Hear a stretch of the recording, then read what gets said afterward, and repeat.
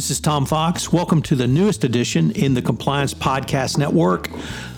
My latest podcast, Compliance and Coronavirus.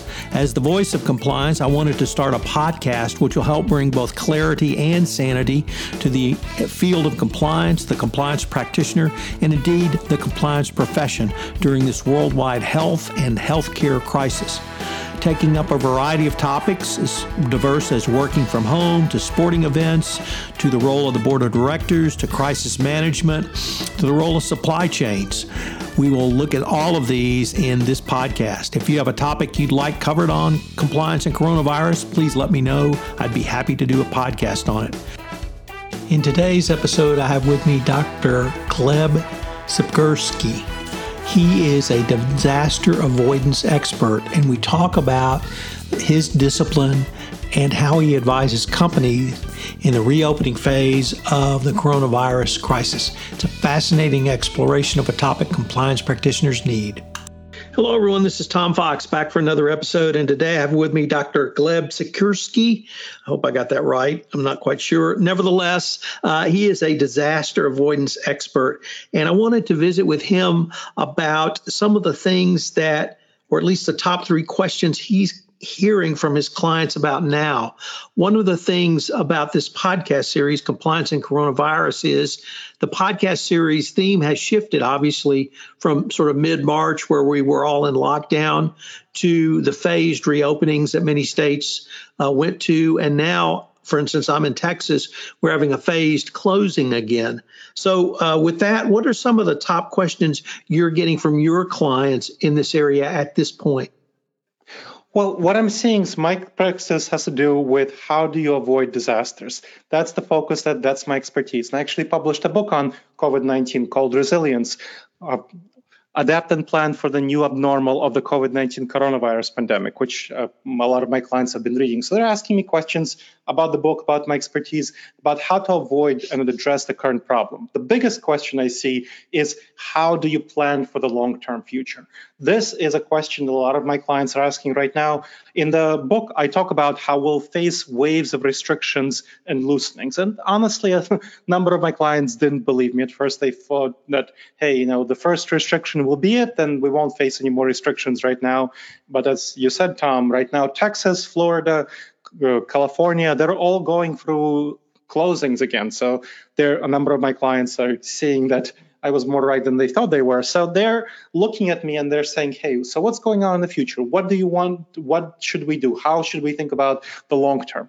And what I tell them is that they really need to understand that we'll be facing these waves of restrictions and closings. We'll have the first wave. We already saw the first wave where we saw restrictions, and that led to a decrease in cases. And that's definitely been there clearly in the numbers. We've had a great decrease from 2,000 deaths per day to around 700, 600 deaths per day in the last couple of months. But of course, right now we're having an increase because of the reopenings. You have more people interacting with each other, so you have an increase in deaths. And a number of states which are the hardest hit, like Texas, Florida, and California, are closing right now. And you'll have a number of other states doing that too soon, I predict, Arizona and so on. So what you want to be thinking about is, how do you successfully survive in that long-term perspective?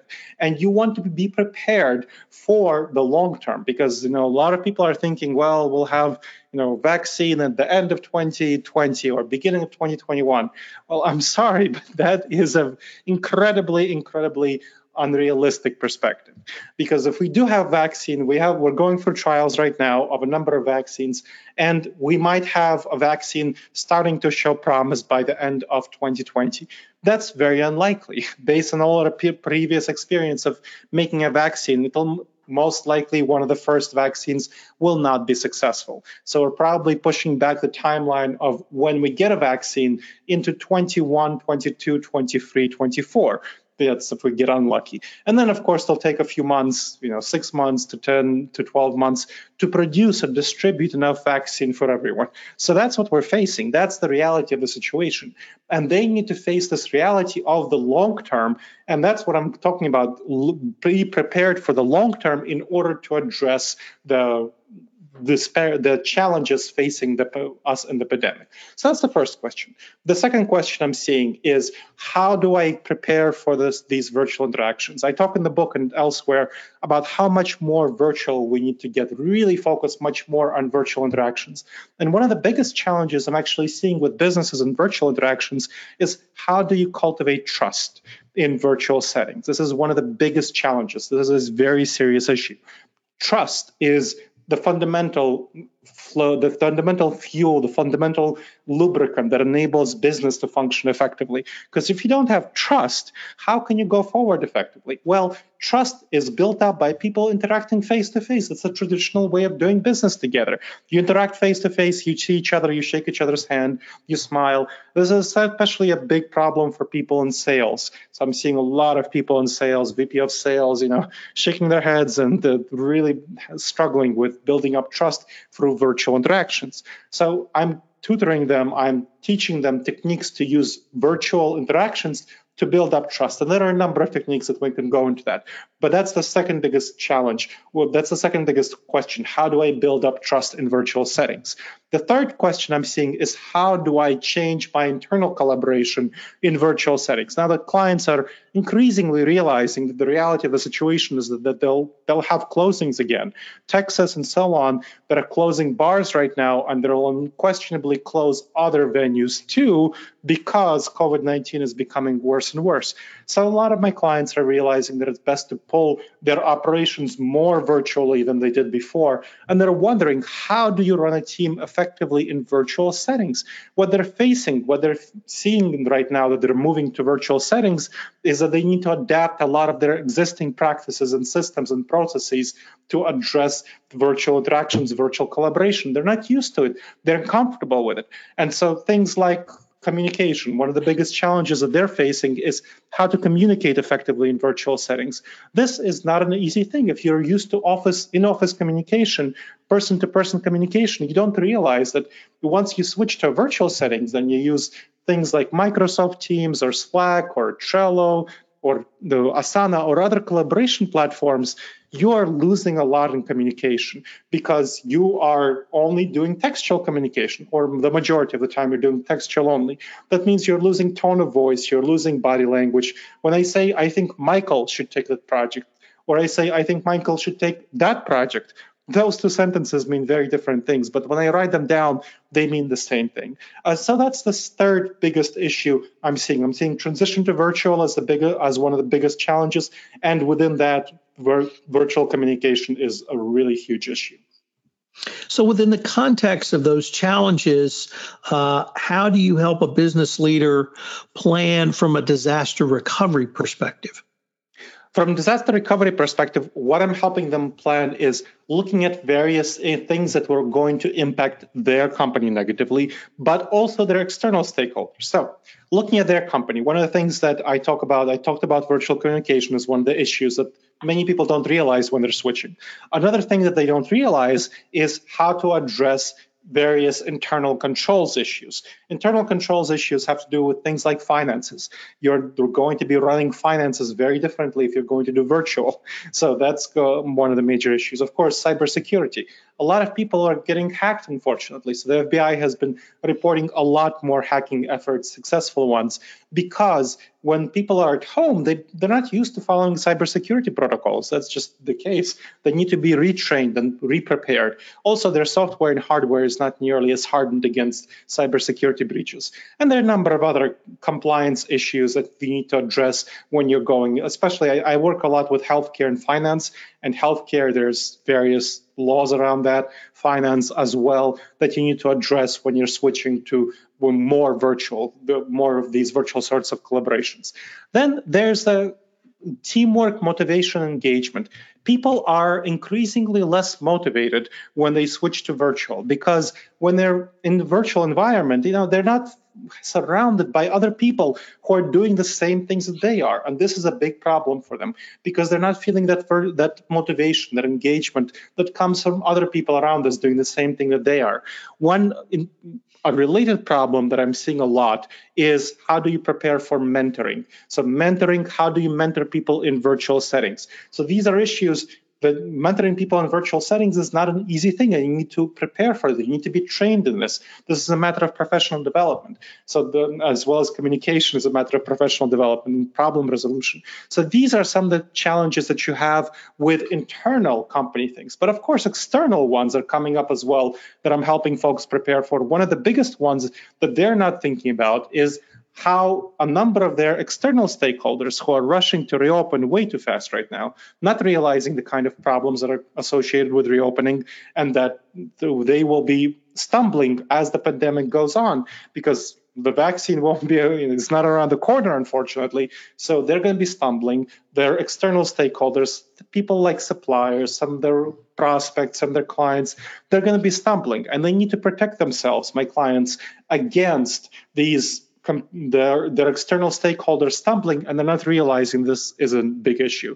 And of course, there's the political issue. What kind of stimulus packages are they going to pass? How is the Treasury Department, how's it distributing all the money from the stimulus? A number of my clients are in those categories that might or might not get money, or various sorts of money on various terms. So that's a thing that we're trying to figure out right now. So those are some of the top challenges I'm seeing with businesses as they're going forward to figure out the recovery. Do you see those challenges changing, morphing, or even being different in Q3 and Q4, or will they be similar to what you've just told us about, with an emphasis on perhaps more reopening?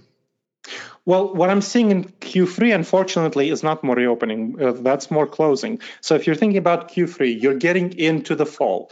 And what we know about the virus, there are a number of things that we don't know. There are a number of things that we do know. One of the things we know for sure, is that it transmits more easily in colder weather, drier weather, and weather that's indoors. So in Q3, and especially in Q4, we'll have weather that's going to be more cold, weather that's going to be more dry, and we're going to be spending, unfortunately, more time indoors.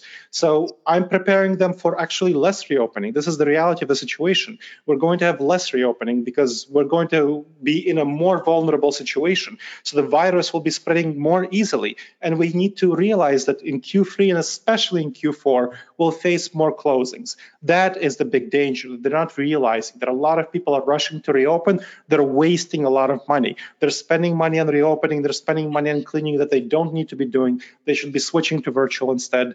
And so I'm kind of pulling some of my clients kicking and screaming over this kind of virtual transition that they don't necessarily want to be doing. And I understand that. There's a lot of things that aren't fun about virtual, and I'm not finding it pleasant myself.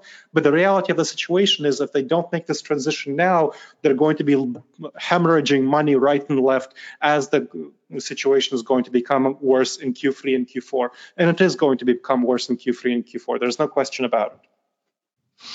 Dr. Gleb, how should a business think through the changes in its risk profile at this point and really through the end of the year from the disaster avoidance perspective? Well, one thing it should think about is in terms of insurance. This is one of the biggest questions that's not settled right now. What is going to be happening with insurance, and are businesses going to be protected from if someone contacts COVID-19 on their premises? The federal government may or may not pass legislation on this. So what kind of a risk do you want to be taking about whether COVID-19 is going to be, whether you're going to be protected against legal action based on COVID-19? So that's one of the bigger ones that I strongly encourage people to think about. Another change in the risk profile is, if you're going to virtual, I talked about a number of internal controls that you want to change. You want to be changing your internal controls on finances. You want to be changing your internal controls on cybersecurity. You want to be changing a number of compliance laws that apply to different companies like healthcare, finance, and so on. And one of the things that people don't think about is their measurements of effectiveness and efficiency. Now, a lot of my clients, we have very clear systems and processes of how you measure effectiveness and efficiency, because what gets measured gets managed, right? So that's a very basic tool. That's a very basic understanding, but this needs to be changed, of course, for virtual settings. So if you're going to be doing virtual activities, then the previous numbers and the measurements of effectiveness and efficiency need to be adjusted, need to be fundamentally adjusted, changed. And those are some of the things that we're looking at changing. So that in terms of risk profiles, that's kind of internal. External, I mentioned that one of the biggest things that a number of companies need to think about is their external stakeholders failing. The failure of their external stakeholders, a lot of companies aren't thinking about this because their external stakeholders, they're used to collaborating with them. But a lot of companies are now moving at a different pace in relation to COVID-19. Your suppliers might be rushing to reopen. Other people might be staying more close than you. So you got to realize what's happening with your external stakeholders. What are they doing? How are they perceiving the situation?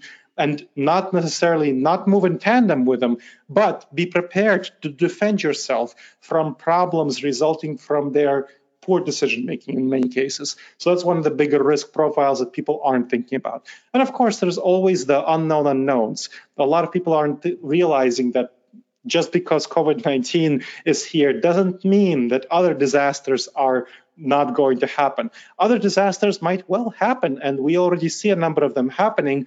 They're reinforced in pretty negative ways by COVID-19. So, for example, there are a number of wildfires going on right now in the United States, and it makes it harder to evacuate people and put them in shelter due to COVID-19 because they don't want people to be getting COVID-19 because they're in closed shelters, right? So this makes a bigger problem. So they want to be thinking about those unknown unknowns, things that it's hard to predict right now, other sorts of disasters, and how they might very negatively combine with COVID-19, which they unfortunately are in some pretty bad situations. Dr. Sikorski, unfortunately, we are near the end of our time, but I was wondering if our listeners wanted any more information on your practice of disaster avoidance or even any of the resources you've made available around COVID-19, where could they go? Well, they can get my book, Resilience, Adapt and Plan for the New Abnormal of the COVID-19 coronavirus pandemic, anywhere in bookstores around them if they're still open. But if not, you can always get it online, Amazon, Barnes & Noble, and so on. It's published by a great traditional publisher called Changemakers Books, part of an imprint of John Hunt Publishing, so it's available everywhere online and in bookstores. Now, for my own resources, you can check out my website called disasteravoidanceexperts.com. Again, disasteravoidanceexperts.com. There's blogs, videos, webs, various sorts of podcasts, decision aids, guides, manuals, my books again, and consulting, coaching, and training services. You want to especially check out disasteravoidanceexperts.com/subscribe for a free 8 video-based module class on making the wisest decisions. Again, disasteravoidanceexperts.com for a free 8 video-based module class on making the wisest decisions.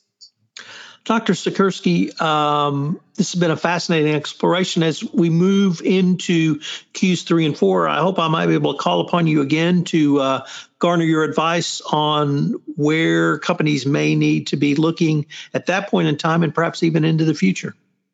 I'll be happy to come back, Tom. Thank you so much.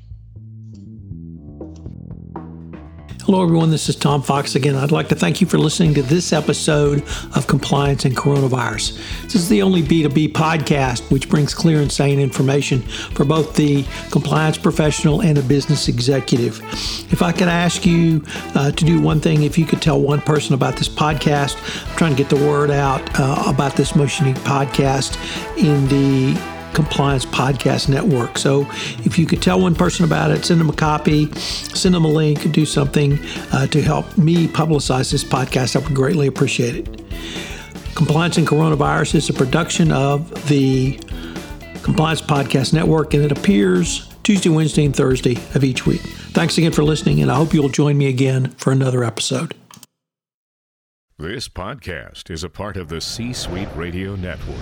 For more top business podcasts, visit c-suiteradio.com.